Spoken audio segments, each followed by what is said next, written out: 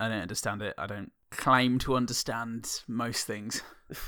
Something to do with time dilation. If only Anne Hathaway were here. She can't be everywhere at once. Can't she? Inception? Well, not with that attitude, anyway. She's got problems. Fucking sick of your shit, Anne Hathaway. Yeah, listen to us. Look, Anne, sort your fucking shit out.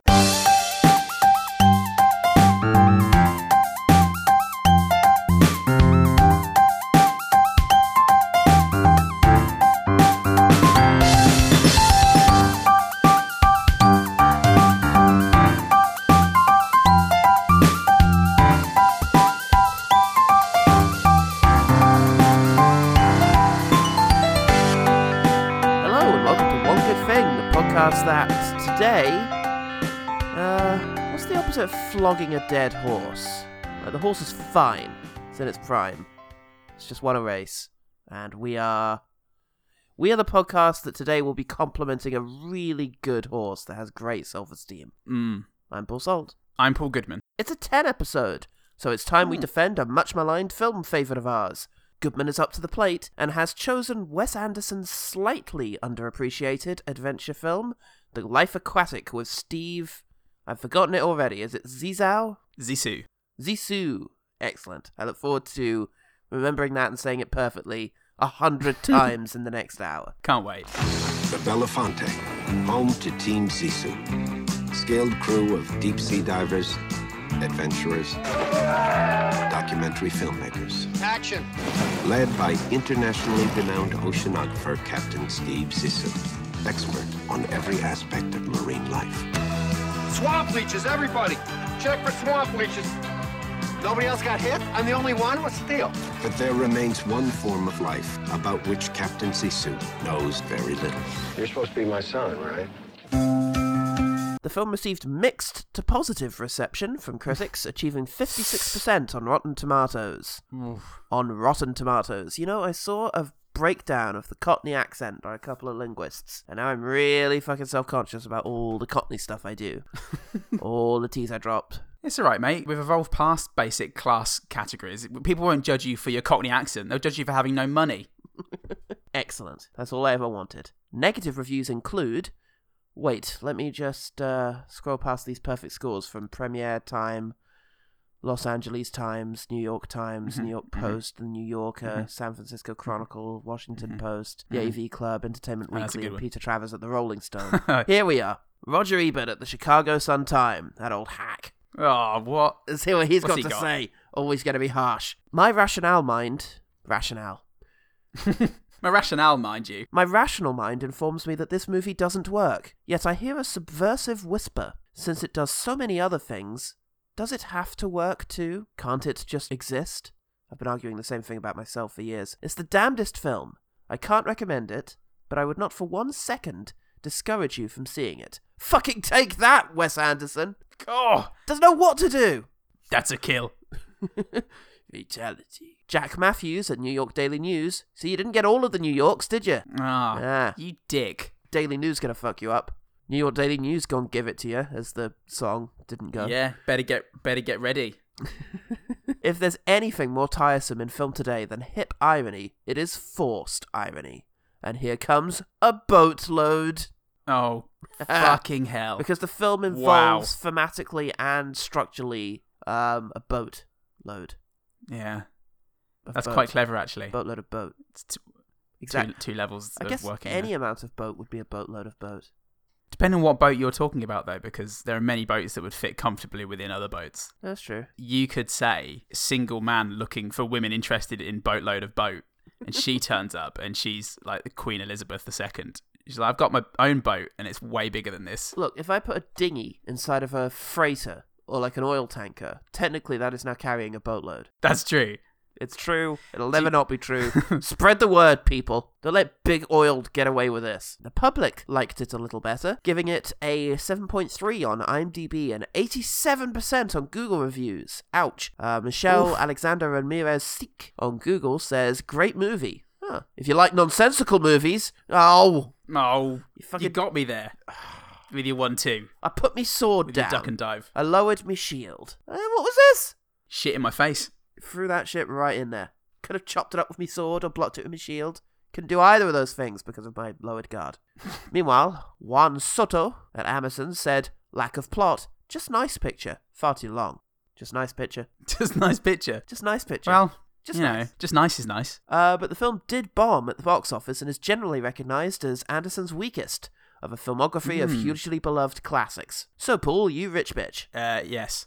What would be the scientific purpose of killing this? Just to properly analyse it and suck all the fun and magic and the unknown je ne sais quoi, the ich weiß das nicht about the supposedly weakest entry in the Anderson oeuvre. But I guess it also may seem like a bit of a cop-out from me because at least among Wes Anderson fans, this film is a winner, and I don't know anyone who isn't also a Wes Anderson fan who dislikes this. So the thought that this might be a bad film or in need of defending is an odd one. Perhaps then we might defend Wes Anderson films in general to those who dislike it, using this as a very typical example and one that is not necessarily benefited by a huge critical consensus. Yes, well, exactly, because the reviews are there. Hard to get into, so sprawling and unfocused, lazy pacing that distracts, style over substance, weird for the sake of weird, hipsterish, vapid, samey, smug, slow. Stop reading your CV, mate. Oh, sorry, Control-Alt-Tab.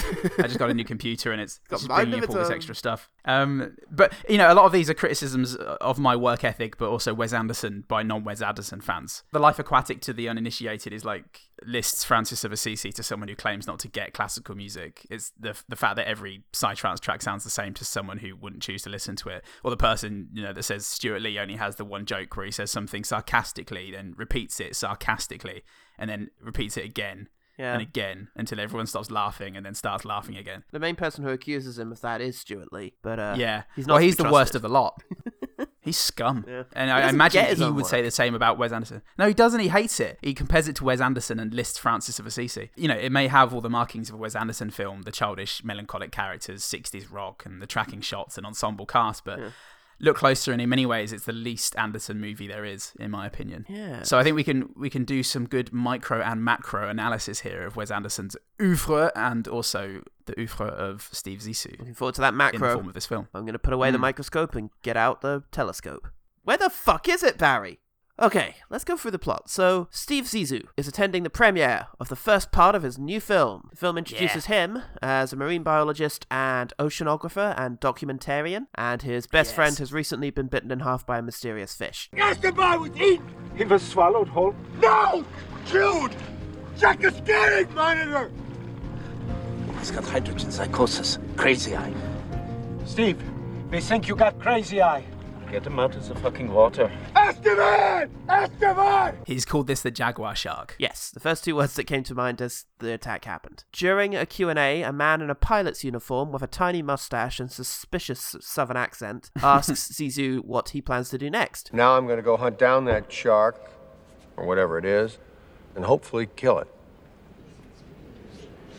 I don't know how yet, maybe dynamite. That's an endangered species at most. What would be the scientific purpose of killing it? Revenge. And this cheeky chappy over here just goes, wow, that's great. It's Owen Wilson, everyone. Here he No, is. it's a southern accent, Paul. It's wow, that's great. That's my southern I accent. do declare. I do declare, wow. Oh, that's getting close to Walken. It's Walken, a sort of southern Owen Wilson. I think he is now. Wow. Can I call you daddy? No, Christopher Walken, get away from me. Creepy Christopher Fuck away Walken, from this ship. Everyone get your Glocks out. As a member of Zissou's crew plays an acoustic guitar rendition of a David Bowie song in Portuguese, there's nothing wrong with this film. We are shown a boat-based soiree in which we learn that Zissou has no funding for the second part of his film, and that the man in the pilot uniform may be his son Ned. Definitely Ned, only maybe son. 100% Ned, 20% son.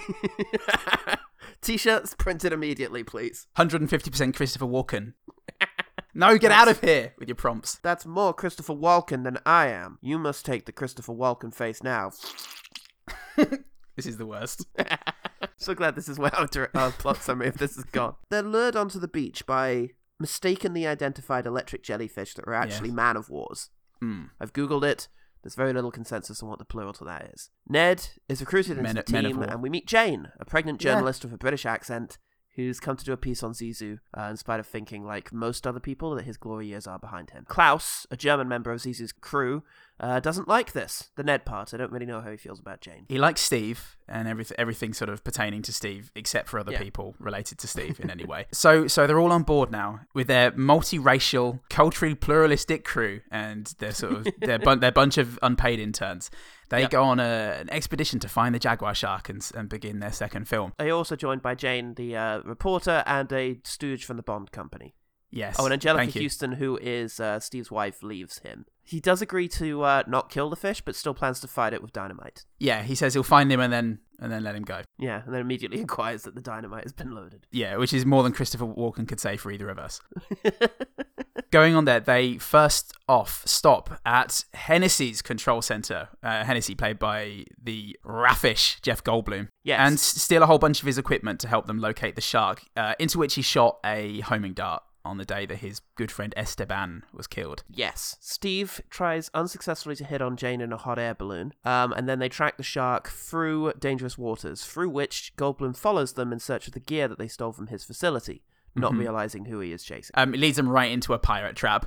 Snatch-a-thon. Ned was meant to be on guard, but was currently below deck sleeping with Jane, and the only other person who was on guard was singing a Portuguese rendition of Life on Mars. I mean, you know, if you can, why wouldn't you? They take the Bond company stooge hostage because it turns out he speaks Filipino, and then Steve Zissou has bloody had it with that. He decides to break free, chooses ropes, and starts a massive gunfight with the entirety of the pirate crew, killing one.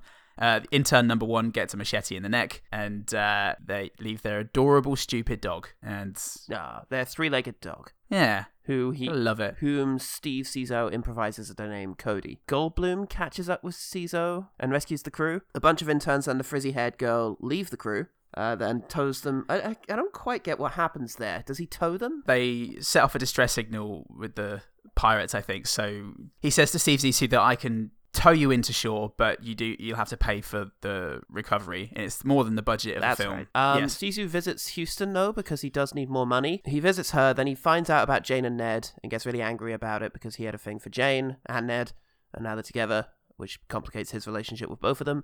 Houston changes her mind, joins the crew, and figures out that the stooge from the Bond company is probably being kept in an abandoned 4-star hotel on an island called Little Bing. Houston reveals to Jane over cheese toasties that Steve is infertile, and so probably isn't Ned's father. They go off on a search and rescue mission to Little Ping. They storm the hotel and find, well, nothing. That is until... Tarkovsky-esque ruinous beauty is all they find. Yeah. Which is, better than a lot of people. It's better than what Christopher Walken has reserved for us. They're about to leave the island when they find Cody the dog. He's barking at the coat check. They go in and they find the Bond company stooge. He's there. He's alive and well. He's very pleased to see that Steve Zissou has come to find him and not let him die, as he probably feared. That's very much something to be pleased about. It's a good turn up in anyone's day. They hear a noise and they find that Jeff Goldblum is held hostage also by the Filipino pirates. Yeah, Jeff Goldblum is playing poker with the pirates, having been captured by said pirates. Yeah. And then Steve engages in a gunfight against said pirates. They all escape. Things start resolving at around this time.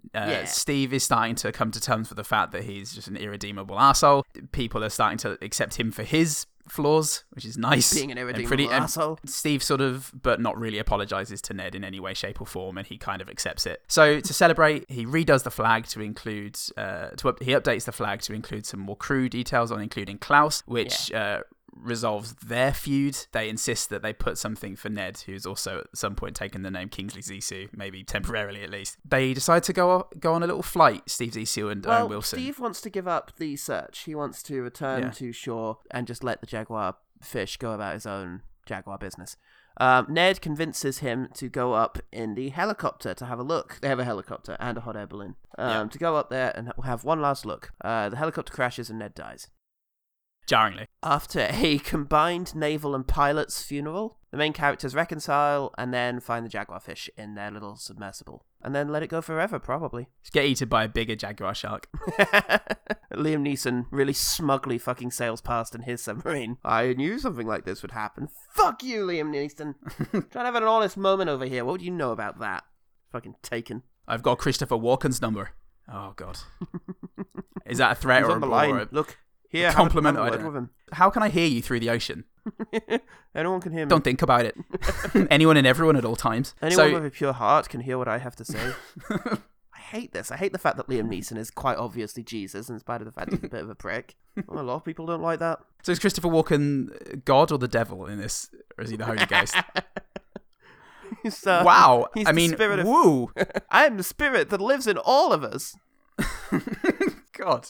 Both Liam Neeson and Christopher Walken inhabit us in one way or another, and that's a terrifying thought and wasn't what I was expecting to get from this podcast. It's the eternal jewel in the heart of all men. Chaucer knew it. Zissou finishes his film, tends the premiere. That song that I think of whenever I think of Wes Anderson starts playing and the film ends.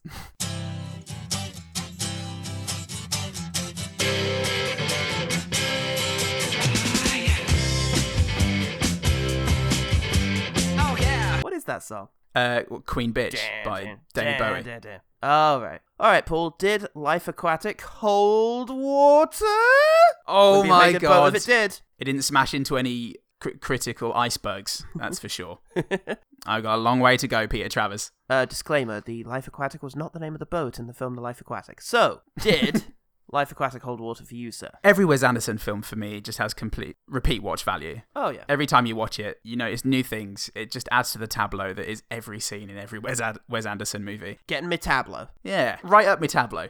And I had the added extra this week of watching the movie with Nell, who got bored quite quickly and started playing on her phone and went, oh, and then got interested every time a David Bowie track came up. And then that was it, really. That's the Wes Anderson trick. He anticipated phones and he put in the Portuguese Bowie in order to try and confuse and alarm people. Bowie. Back into Bowie. I'll say it anyway. Bowie. Bowie. That's how the knife's pronounced, apparently, according to scary people you don't want to argue with. I adored it even more than I always have done. I cried harder at the bits that I usually cry at, and Nell was just the complete opposite to me. Just totally nonplussed. No, totally indifferent. Right. It was despicable. Is Nell Roger Ebert of the Chicago Sun-Times? Yeah, she wouldn't go all out and condemn it, but she said it was really nice that I had interests. You know, she said, good for you. If it makes you happy. Aw, you lad. But yeah, so it was just the two. Describing yourself as a lad there, just pictured you as you wearing like a football shirt and football shorts with your little flag, just watching Steve Zissou. I don't know why. Look at him. I've got my ZC uniform. Yeah, got my little red bobble hat. Aww. I've got my Klaus shorts. Aw. Your Klaus hot pants. No, what does he call them? Speedos. But I mean, it's interesting because this is the two. You had me, the Wes Anderson fanatic, and you had Nell, who is just totally Anderson ambivalent. Yeah. Doesn't really give a shit. Right. And in sitting down and talking about it and, you know, staring at her for 9/10 of the film just to make sure that she was watching and really enjoying it and that it really spoke to her and changed her life and perceptions on things. Realistic expectations. I think it's almost for the same reasons that I love it.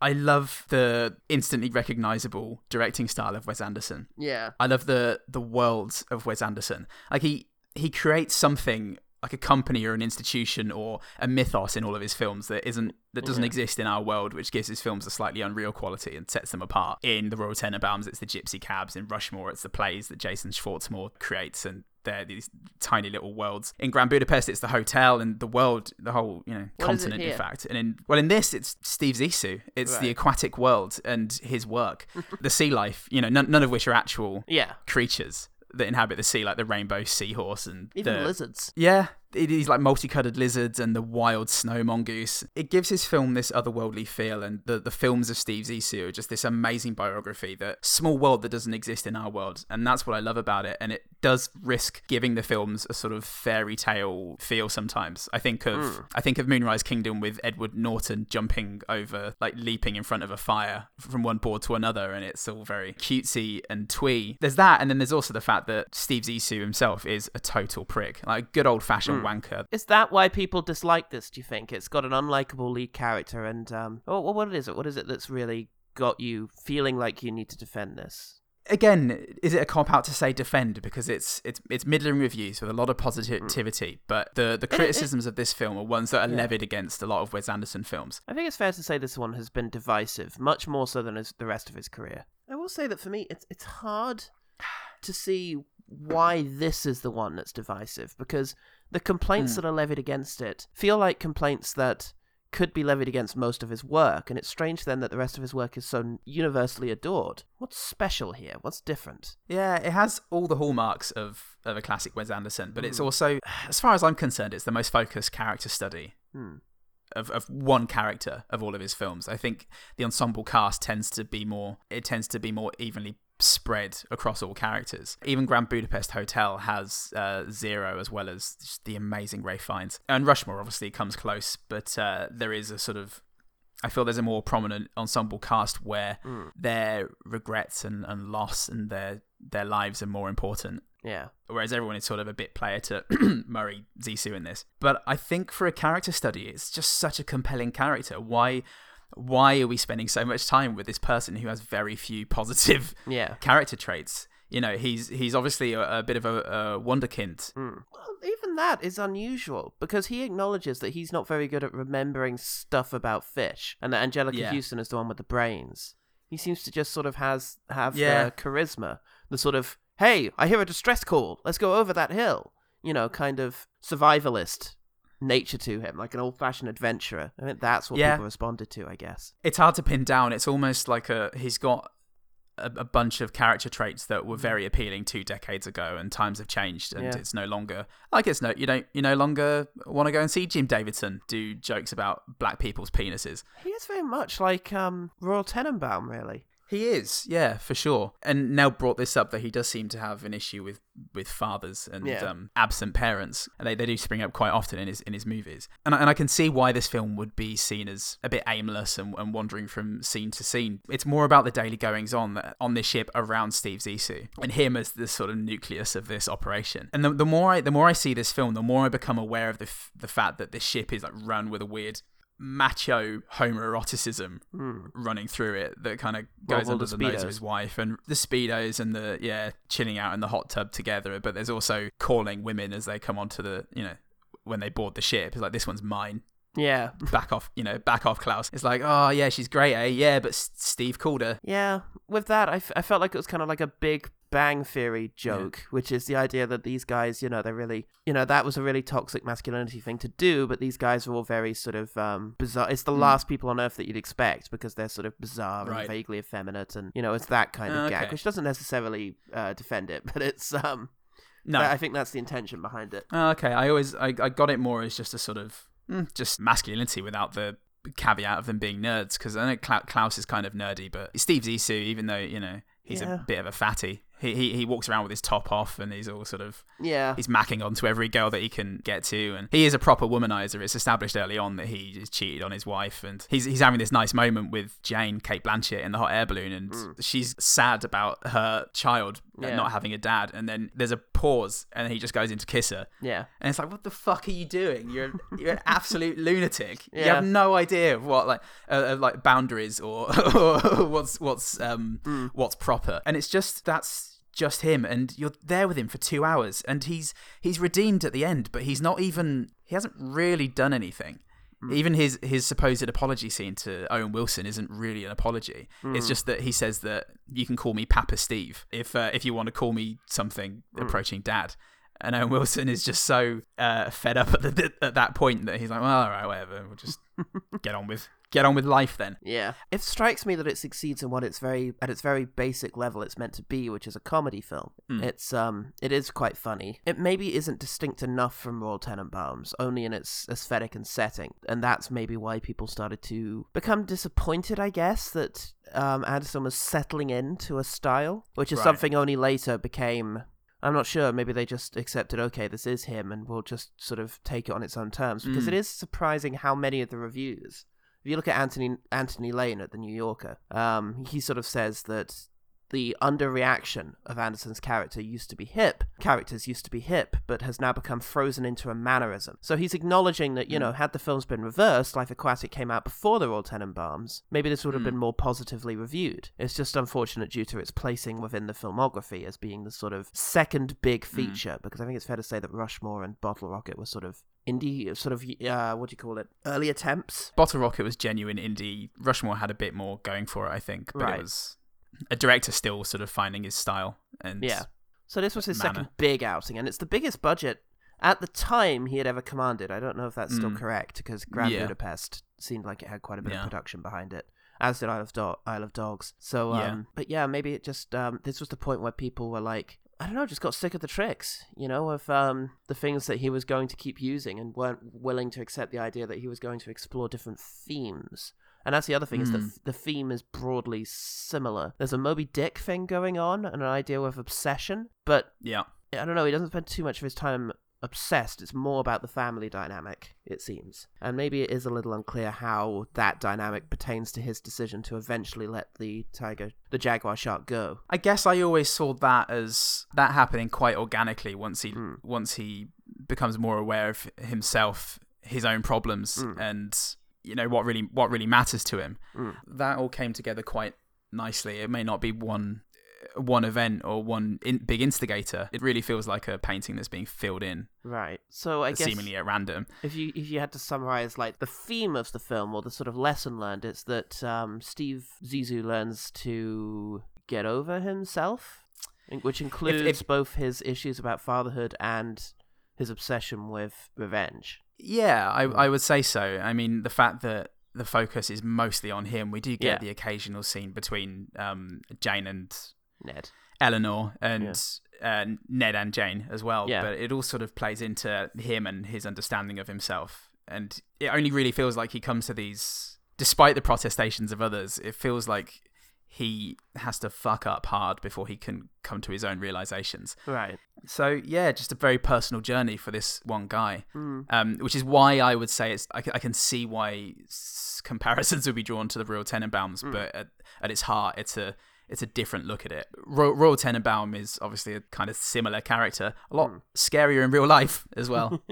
The cause of way more distress on set, but it's his relationship with other people in the Royal Tenenbaums, I think, whereas the Life Aquatic may seem like he's connected to all these different people and interacting with them, but he's very much trapped in himself. Yeah. I have more of an emotional reaction to the Royal Tenenbaums because the characters are so well done, and it's just fucking tragic, just head to toe. And it means resolutions at the end feel it's more of a crescendo, whereas this is a solo, this is a lone instrument. It's less an impassioned defense as with Freddy Got Fingered, and more just wanting to discuss Anderson in terms of criticisms and where this film stands. I think just wanted to get some stuff off my chest. I think that's fair enough. And I think it's interesting at this stage to just talk generally about Wes Anderson, because the things that characterize his work tend to be somewhat divisive. Those things being characters who are very understated, have a very dry way of talking to each other. Very sort of, I don't know, the artifice of the medium of film is present in his work in terms of the way he stages his shots, the way he has his production design work. It's not naturalism. It's a kind of formalism, I guess you might call it,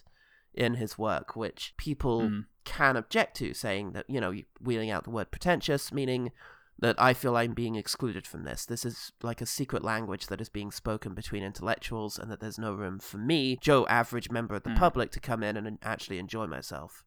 I think generally that's the accusations that are leveled against Wes Anderson. And I mean, why is it that you're able to enjoy those things? How come none of the characters talk right? Well, I think that by seeing Wes Anderson films as the sum of these parts that you've just mentioned, it really does obscure. It obscures the emotional punches by reducing it to this. Yes, obviously there's a formalism there, and there's a very solid style, and it's especially with the panning shots, the tracking shots in a lot of Wes Anderson movies, especially this, where you have a gunfight, or you have this amazing lavish party taking place on the Deep Search, not on the Deep Search, just on the Belafonte. Yeah. But you're clearly an observer. You're not part of this scene. Like the directing style is almost made to sort of put distance between the film and the audience, and it feels for me like something that's supposed to be observed, like I said, with the extra details that just pop up every time I rewatch a Wes Anderson movie. I don't want to say that it's not being willing to engage with the film, but I think that to say that those criticisms are all that Wes Anderson movies are, really, it's been very reductive. Yeah, it is being reductive. It might be subjective as to whether or not someone gets into those elements. They are all elements that I quite enjoy, because it adds to the humor. It's humorous to have these characters behave in this way, but doesn't, for me, detract from the humanity of them, because they are all quite... I think we've said it before, they are quite childishly open about themselves. And I think the childishness of it and of the characters does... I don't know, it makes them all very readable. That is to say, if we are meant to be observers, then everything that Anderson does is intended to make it easier for us to observe them. The way in which everyone is laid out in a scene, very straightforwardly taking up sort of sections of the screen, your attention being guided around by this panning camera. Cross-sections of various environments allow you to see where things are placed. And the personalities of these people works in much the same way as like a cross-sectional diagram of a person that you're able to sort of move your attention around. Yeah, there's just something to be said for it. It's unique, but it has value beyond that of just being quite a interesting way of observing people and their emotions. Yeah, I think it's so easy to connect with the emotions of these characters for that reason. They're just open. They're there for you to get. It makes the impact even stronger for me. I do understand why that might not work for people. I do get why that style really doesn't resonate with you. Well, if it feels like watching a battle done in shaky cam for you, if it's a similar effect, then it's just not going to work. It's very a lot of it's visceral, a lot of it is intuitive. You're not going to be able to get past that, maybe. Well, some people do insist on naturalism in all film, and they accuse anything that goes, for any sort of style as being cowardice. As being trying to obfuscate the truth. Film can't change things. Not allowed. I wouldn't accuse anyone who loves that kind of thing and insists that that's what all film should be, is, not believing in film and the power of film. But I would say that it's a varied approach that film can take in order to portray these things. Yeah. And I think sometimes, when you've seen dozens and dozens of Mike Leigh films and they're all very, like slice of life dramas, it can reinvigorate these emotions in you to see them presented in an unusually artful or overly designed style. Yeah. Change is as good as the rest. Yeah. It's a very common thing for artists to explore the same theme over and over again. And I feel like in keeping to a very recognizable style, that Wes Anderson is doing that to some extent. It allows for a very particular kind of exploration of these themes. I don't think that just demonstrates a lack of imagination or says anything about him being a one-trick pony. I don't think that it should be a criticism that these are easily recognizable characteristics of Wes Anderson movies. Yeah. It's just a very, very effective and incredibly beautiful way of presenting something and exploring something. It was just another window into Wanderson. Absolutely. Well, let's go up to our Wanderson window and have a good old look through it and see all the things that we want for Christmas, because it's time to quickfire. Quickfire. Huh? On the window. Look at that bit. I want that one. Hey, Wes. Hey, kids, get the fuck out of here. Oh, it's old man Anderson. Damn kids. Come in here. Trying to film this pie. Pokemon window. Enough of this shit. I thought you said Pokemon window. That's a very old person thing to say. You damn kids with your Pokemon windows. Come in here. Trying to take my Charizard. I'm buying a gun, you little fucks. I am the president, clothed in immense power. I really like the guy who comes and takes the mic away at the film premiere, and later on brings water. Yes. He was lovely. There are so many great disheveled old man. Minor characters like that. The production logo for Osiri Draculius Pictures was great. It's a sort of good old-fashioned educational 70s production logo, which I enjoyed. And cool. Speaks further to the idea that this is a film that's somewhat untethered by time, taking place in that Wes Anderson time that's somewhere in the 60s. So Jorge renditions of David Bowie tracks in Portuguese are amazing. They're really gorgeous. Então vem, vamos viver a vida. Então vem, senão eu vou perder quem sou.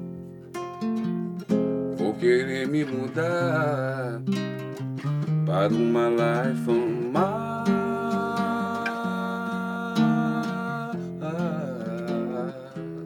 I love the description of Klaus as being calm, collected, German. And another tiny moment just to go along with that, because this is all the opening film that he's showing, part one of his film. Yeah. I really like when he kisses Esteban. On the head. Yeah, we didn't talk about... I guess if you want to hear us talk more about Bill Murray, then go ahead and watch our episode about Bill Murray and the Life Aquatic at Let's Get Stuck Into / the Film Collection Connection, which is Connection. Yeah, available online.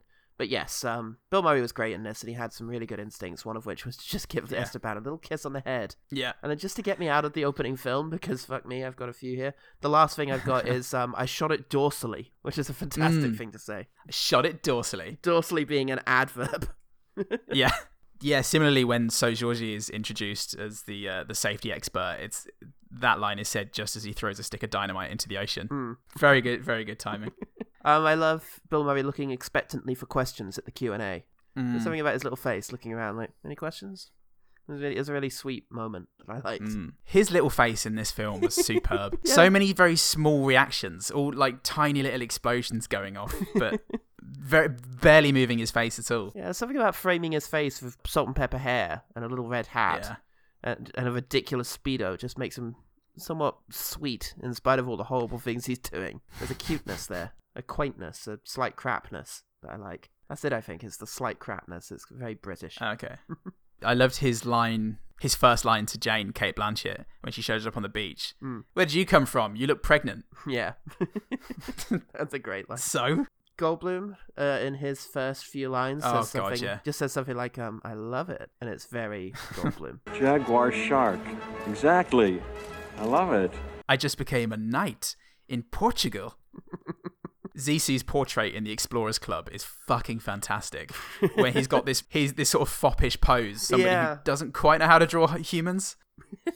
A familiar face comes up to Zissou when he's at his premiere. No, congratulations, seriously.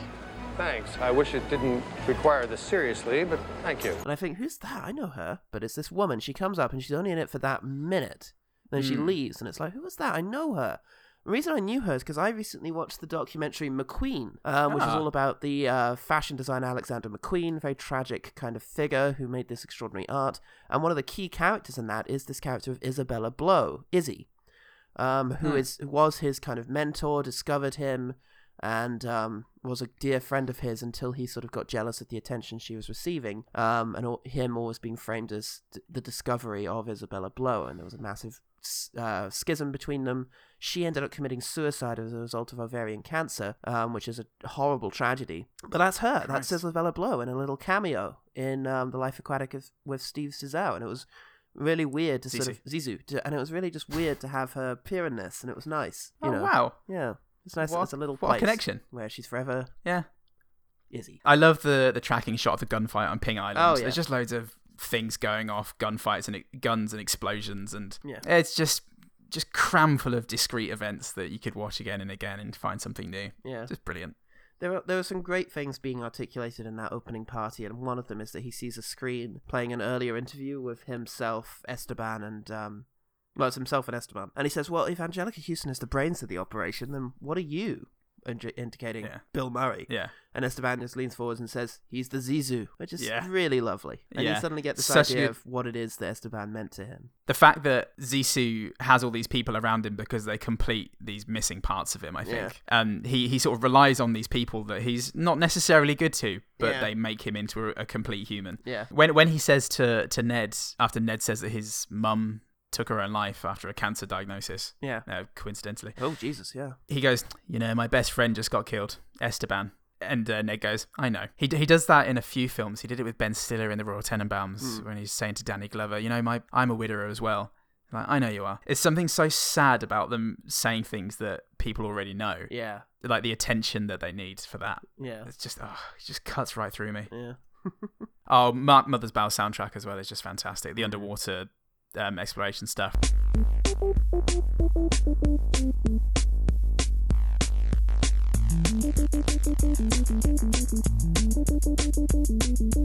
The sort of orchestrated version of it later for battle on Gunfight on Ping Island or whatever it's called.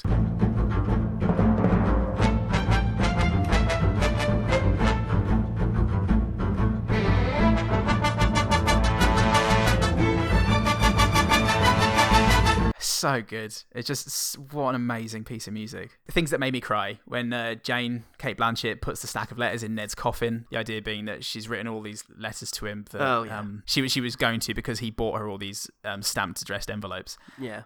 And now they're just going to go in with his body down to the bottom of the ocean is fucking tragedy. And the denouement at the end when they're in deep search and the jaguar shark goes by and he says the line at the end of the Wes Anderson film that sums up everything that has been driving him until then. He says, I wonder if he remembers me. Yeah. And he cries and everyone puts their hands on him. It's just so simple, so simply touching. Yeah. It's simple touching and it's simply touching. I love the way they all lean forward to touch him in that moment. It's very so sweet. fucking sweet. Couple of quick Bill Murray lines. Sorry, kid, you caught me with one foot off the merry-go-round there, was a kind of a nice little euphemism for he needed to get high there. And then he introduces him as probably my son Ned, which is quite fun. And then another one slightly later when he talks about changing his name, and he says, You think you'll want to change your name? Ned? No, not the Ned part, unless you want to. And then later he gets his correspondence materials, and his name on it is Kingsley parenthesis Ned Zissou. Yeah. I love the Bond Company stooge. No, he's great. Particularly the teamsmanship scene when they're in the elevator and he's like, "You're not gonna fucking rat us out, are you?" And he's like, "Well, I'm also a human being." Yeah. And he's like, "Come on, teamsmanship," and they do the little all for one, one for all thing. And his smile as he looks between the two men is adorable. It's the greatest thing I've ever seen. I've never seen a Bond Company stooge stick their neck out like that. I love Bill Murray just feeding a whale and looking thoroughly unimpressed doing it. Like, this is just something he fucking does every day. Yeah. Gotta feed the whale. Wish he was at SeaWorld. Where he belongs. Piece of shit. I love the transition of intern number 1 to become a bona fide member of Team Zissou. He gets the machete in the neck and he decides to stick with the team. And then eventually at the end of the film, when they're all running down the promenade, he's got his Zissou uniform on and he puts his hat on and he gets clapped on the back by, it might have been Klaus. What a story intern number 1 had. Played by Wes Anderson's actual real life intern, which I don't know what that means. Oh, like, was he learning to be Wes Anderson? Was he interning to become that? He's close because he was Paul in 500 Days of Summer. Oh, well. Yeah, and he was also in Criminal Minds, I've been told. Closest thing to Wes Anderson you can get. I really love the line, Klaus was a bus driver, as they're going around explaining that they're all misfits. You can see his shoulders sag when Zissou's saying that as well. Stevesy. Yeah, there's a couple of jokes here that were lampshaded, weirdly. One of them is the fact that the submarine has deep search crossed... No, sorry, it has Jacqueline crossed out and deep search underneath. And then later on, Steve Zissou reveals that he has a tattoo of Jacqueline crossed out and deep search written underneath, which would be such a fucking great sight gag alone. Of just, he did it for both, even though he didn't have a good idea for the tattoo, so he just did what he did with the submarine. But then, I can't remember who he's showing it to. It might have been Jane. She just says, what's deep search? And he's like, oh, it's the submarine. And it's like, I remember. But it's rare. It's rare for him to lampshade. The only other one was... the brilliant letter sequence when he's reading the letter later on. And we find, at the beginning of the film, we hear the response that Steve Zissou wrote to Ned. And in it, it's sort of very general kind of respondee fan letter, sort of, yes, in answer to your question, always, et cetera, et cetera. And then just halfway down the page, it just says, I remember your mother. And then carries on in the same sort of style, and that's brilliant. But then afterwards, Steve Zissou says, kind of boilerplate, I guess. Again, it's just we had the joke. Yeah, true. But it's rare enough. I love the back and forth between Klaus and Ned, the sort of pissing contest that they're doing for Steve's attention, or rather Klaus's pissing contest that Ned doesn't know that he's a part of. Yeah. With the slapping and the Klaus, if you ever touch me again, I'll kick your goddamn teeth in. Not if I don't see you first, Sonny. Their reconciliation at the end it feels well earned. It does. Noah Taylor doesn't get much to do in the film, but his line when they try to get the dolphins to go into the ship, and he says something like, either they can't hear us or they can't understand us. Yeah. Is really funny. I hate these dolphins. I'm sick of these dolphins, says Steve Zissou. He hates the dolphins so much. There's a great line that comes out of that chase at the end where it's like, I can't remember who he tells to do it, but he's like, go over there, take the keys out of that boat and throw them over the side. Oh wait, they might have a spare set. Just blow it up. Yeah. It's a very Naked Gun line, but I really love when he's like... Can you hear the jack whales singing? Beautiful. I wonder what they're saying. Well, that was the sludge tanker over there, but there you go. And again, it's kind of lampshaded because then Zissou then explains what actually happened, but I love that gag. The timing of it is really good. Yeah, me too. I wrote that down. So, yeah, Ned. I love that he wore goggles in the hot tub like an alien idiot. But his death, there was something so sudden about it. Yeah. Even now, after the 10th, 15th viewing, it feels ripped away from me every time. Even the first time I saw it, when he's hanging onto the dinghy in the ocean, and I didn't really understand that he was going to die until the sea, which keeps sloshing up against the camera, suddenly sloshes up against the camera. Yeah. and you realize he's bleeding out. Yeah. It's jarring with the tone that's come before it, but not in a bad way. It's just another part of Zissou. Yeah. But it's well done, and he's quite an innocent character, so it hits hard. And I really like the preceding crash because in a way the action scenes in this do feel a little incongruous. I'm not sure they feel concessionatory as some people have accused it of being, because I don't think Anderson would make that concession unless he felt like he should. But the crash, that's how Anderson does action. And it's brilliant. There's something about the pacing of it. You know, the way they look up and some sort of fluid covers the screen, and they look down, and there's this horrible sense, we're going to crash, and it's one of them says something like, "This is going to hurt, isn't it?" And there's no panic in it, but it's I don't know, really horrible. There's really something quite visceral about that crash sequence. He eventually did figure out how to do action the Anderson way. I think it really works. Yeah, it's quite heavy-handed, and it works. Yeah. Oh, I've always loved Jeff Goldblum rolling up the newspaper and coming over to smack Cody, the dog, because it's whimpering throughout the scene, and just hits it and says, "Be still, Cody." It was very strange. It was a very odd little moment that I liked quite a bit. Michael Gambon, when he's on the phone to Steve Zissou, says, "What am I supposed to do here?" "Well, I must say nothing's jumping to mind. Philip, any suggestions?" No, he's shaking his head. Just no, he's shaking his head is a fantastic line. The safe gag is fantastic visual comedy where they spend all this time sort of unlocking the safe and then open it, and there's a big hole in the back that they could have definitely seen if they'd looked at it.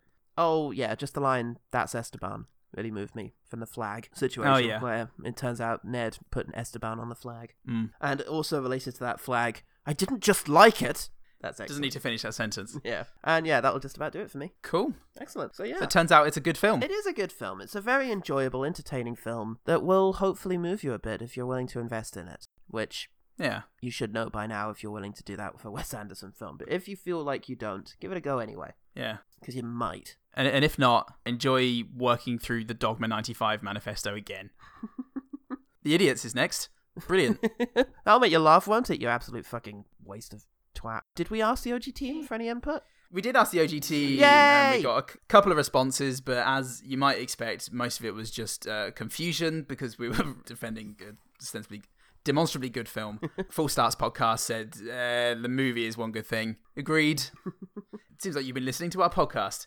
Sarah Keep, thanks for the artwork still, said, "I assume everyone's good thing will be Jeff Goldblum," which is pretty right on. Fuck yeah. So with that as a given, I will say the use of Sigur Rós' song Staralfur during the submarine scene is a lovely moment. Yeah.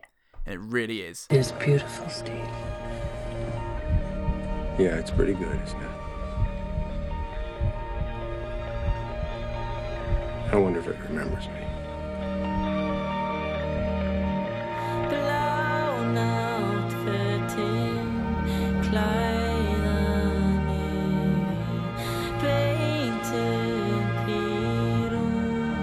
It's a bloody lovely moment. Very lovely. From a lovely film. Yeah, thanks, OG team. Thanks, OG team. I guess we're not doing One Better Things because this is a defense of, but I will just mention the film The Bill Murray Stories, Life Lessons Learned from a Mythical Man, directed by Tommy Avalone. I don't know, nice film about Bill Murray's stories. So you may have heard of Bill Murray's story at some point in your life. He has a habit of just showing up in people's lives. Like, he once just randomly walked into a house party in Glasgow and started doing the dishes. You know, and people were at this house party and just became aware that Bill Murray was in their kitchen doing the dishes, and they'd never met him before. He didn't know anyone there. It was just something he did, and there were so many times when he does this. He just randomly insinuates his way into a situation. And Tommy Avalone, curious about these stories, decided that he was going to investigate some of them, try and find out how true it is, if it's just an urban legend, like Bill Murray is a modern Sasquatch. And then, once having verified a few of them, just try and interrogate why he's doing it and what it means. And is this just another facet of celebrity culture that we're also obsessed with sort of encounters with famous people, or is he doing something else? Is he using his fame to get past a social barrier that exists between strangers and doing something quite special in doing it? And how does that pertain to Zen philosophy and various other things? So it's a very interesting film that I think is on Netflix now, and it's only an hour and 10 minutes, so I highly recommend you check out The Bill Murray Stories. Great. Lovely. Okay. Cool. Paul, where can people find out about The One Good Thing? All the regular channels, 1, 2, 3, and 6. Twitter and Facebook, OGT Pod. You can send us an email at Gmail, ogtpod@gmail.com. We have a bloody ripper decade awaiting us, so Fuck yeah. Tune in for some corkers, everyone. It's going to be a rough ride over dangerous waters. Tune in, jack off. That's the Anna Nicole Smith way. And that's how we live our lives. Cradle to grave, yeah. Try and stop us, Mum. Someone try, please. Please. Help us. But until then, thanks for listening. See you all next time in film. In film. Brother in film. I'm Paul Salt. I'm Paul Goodman. And remember, the one good thing about the life aquatic with Steve Zissou. Zissou. Almost made it the whole episode. Is. Well. Made it somewhat through. The one good thing about the life aquatic with etc. is Cate Blanchett, who we didn't really talk about much. Wait, what? Oh, do you have another story? Story! Yay! Story! Bankrupt! Property ladder. Yes. This one's called Truth or Dare.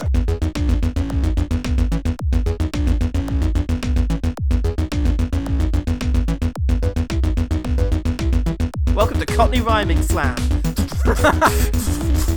I like me bread and butter. There's something to be said for a primal guttural scream and gyration down the middle aisle. Yes. You can and will, at some stage in your life, eat your dinner off of Veronique Marlowe's stomach. You won't lose a thing. She's doing the rounds. A pea. Where's it gone? Oh, it's in her navel.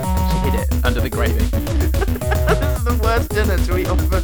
You hear about, like, eating dinners off of a person. It's usually, like, sushi or something. Nope, full Sunday roast. Yorkies and all. Yeah, but if she just did sushi, it wouldn't be a challenge, would it? She'd have to do something with risk of spilling. But no, the gravy pools in the concentric lines that make out her abs. And she keeps the Yorkshire pudding warm. What's cranberry sauce? That's enough. But, anyway...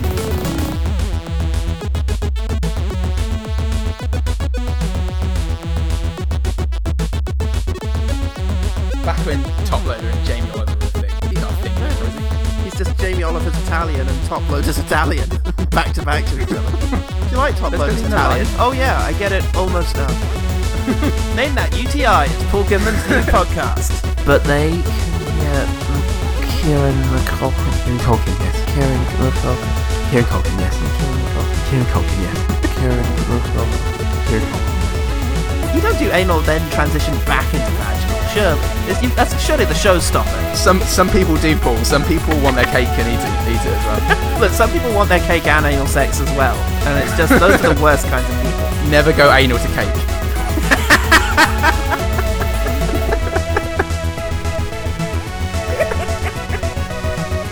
Says Katuk. Some ass to cake action.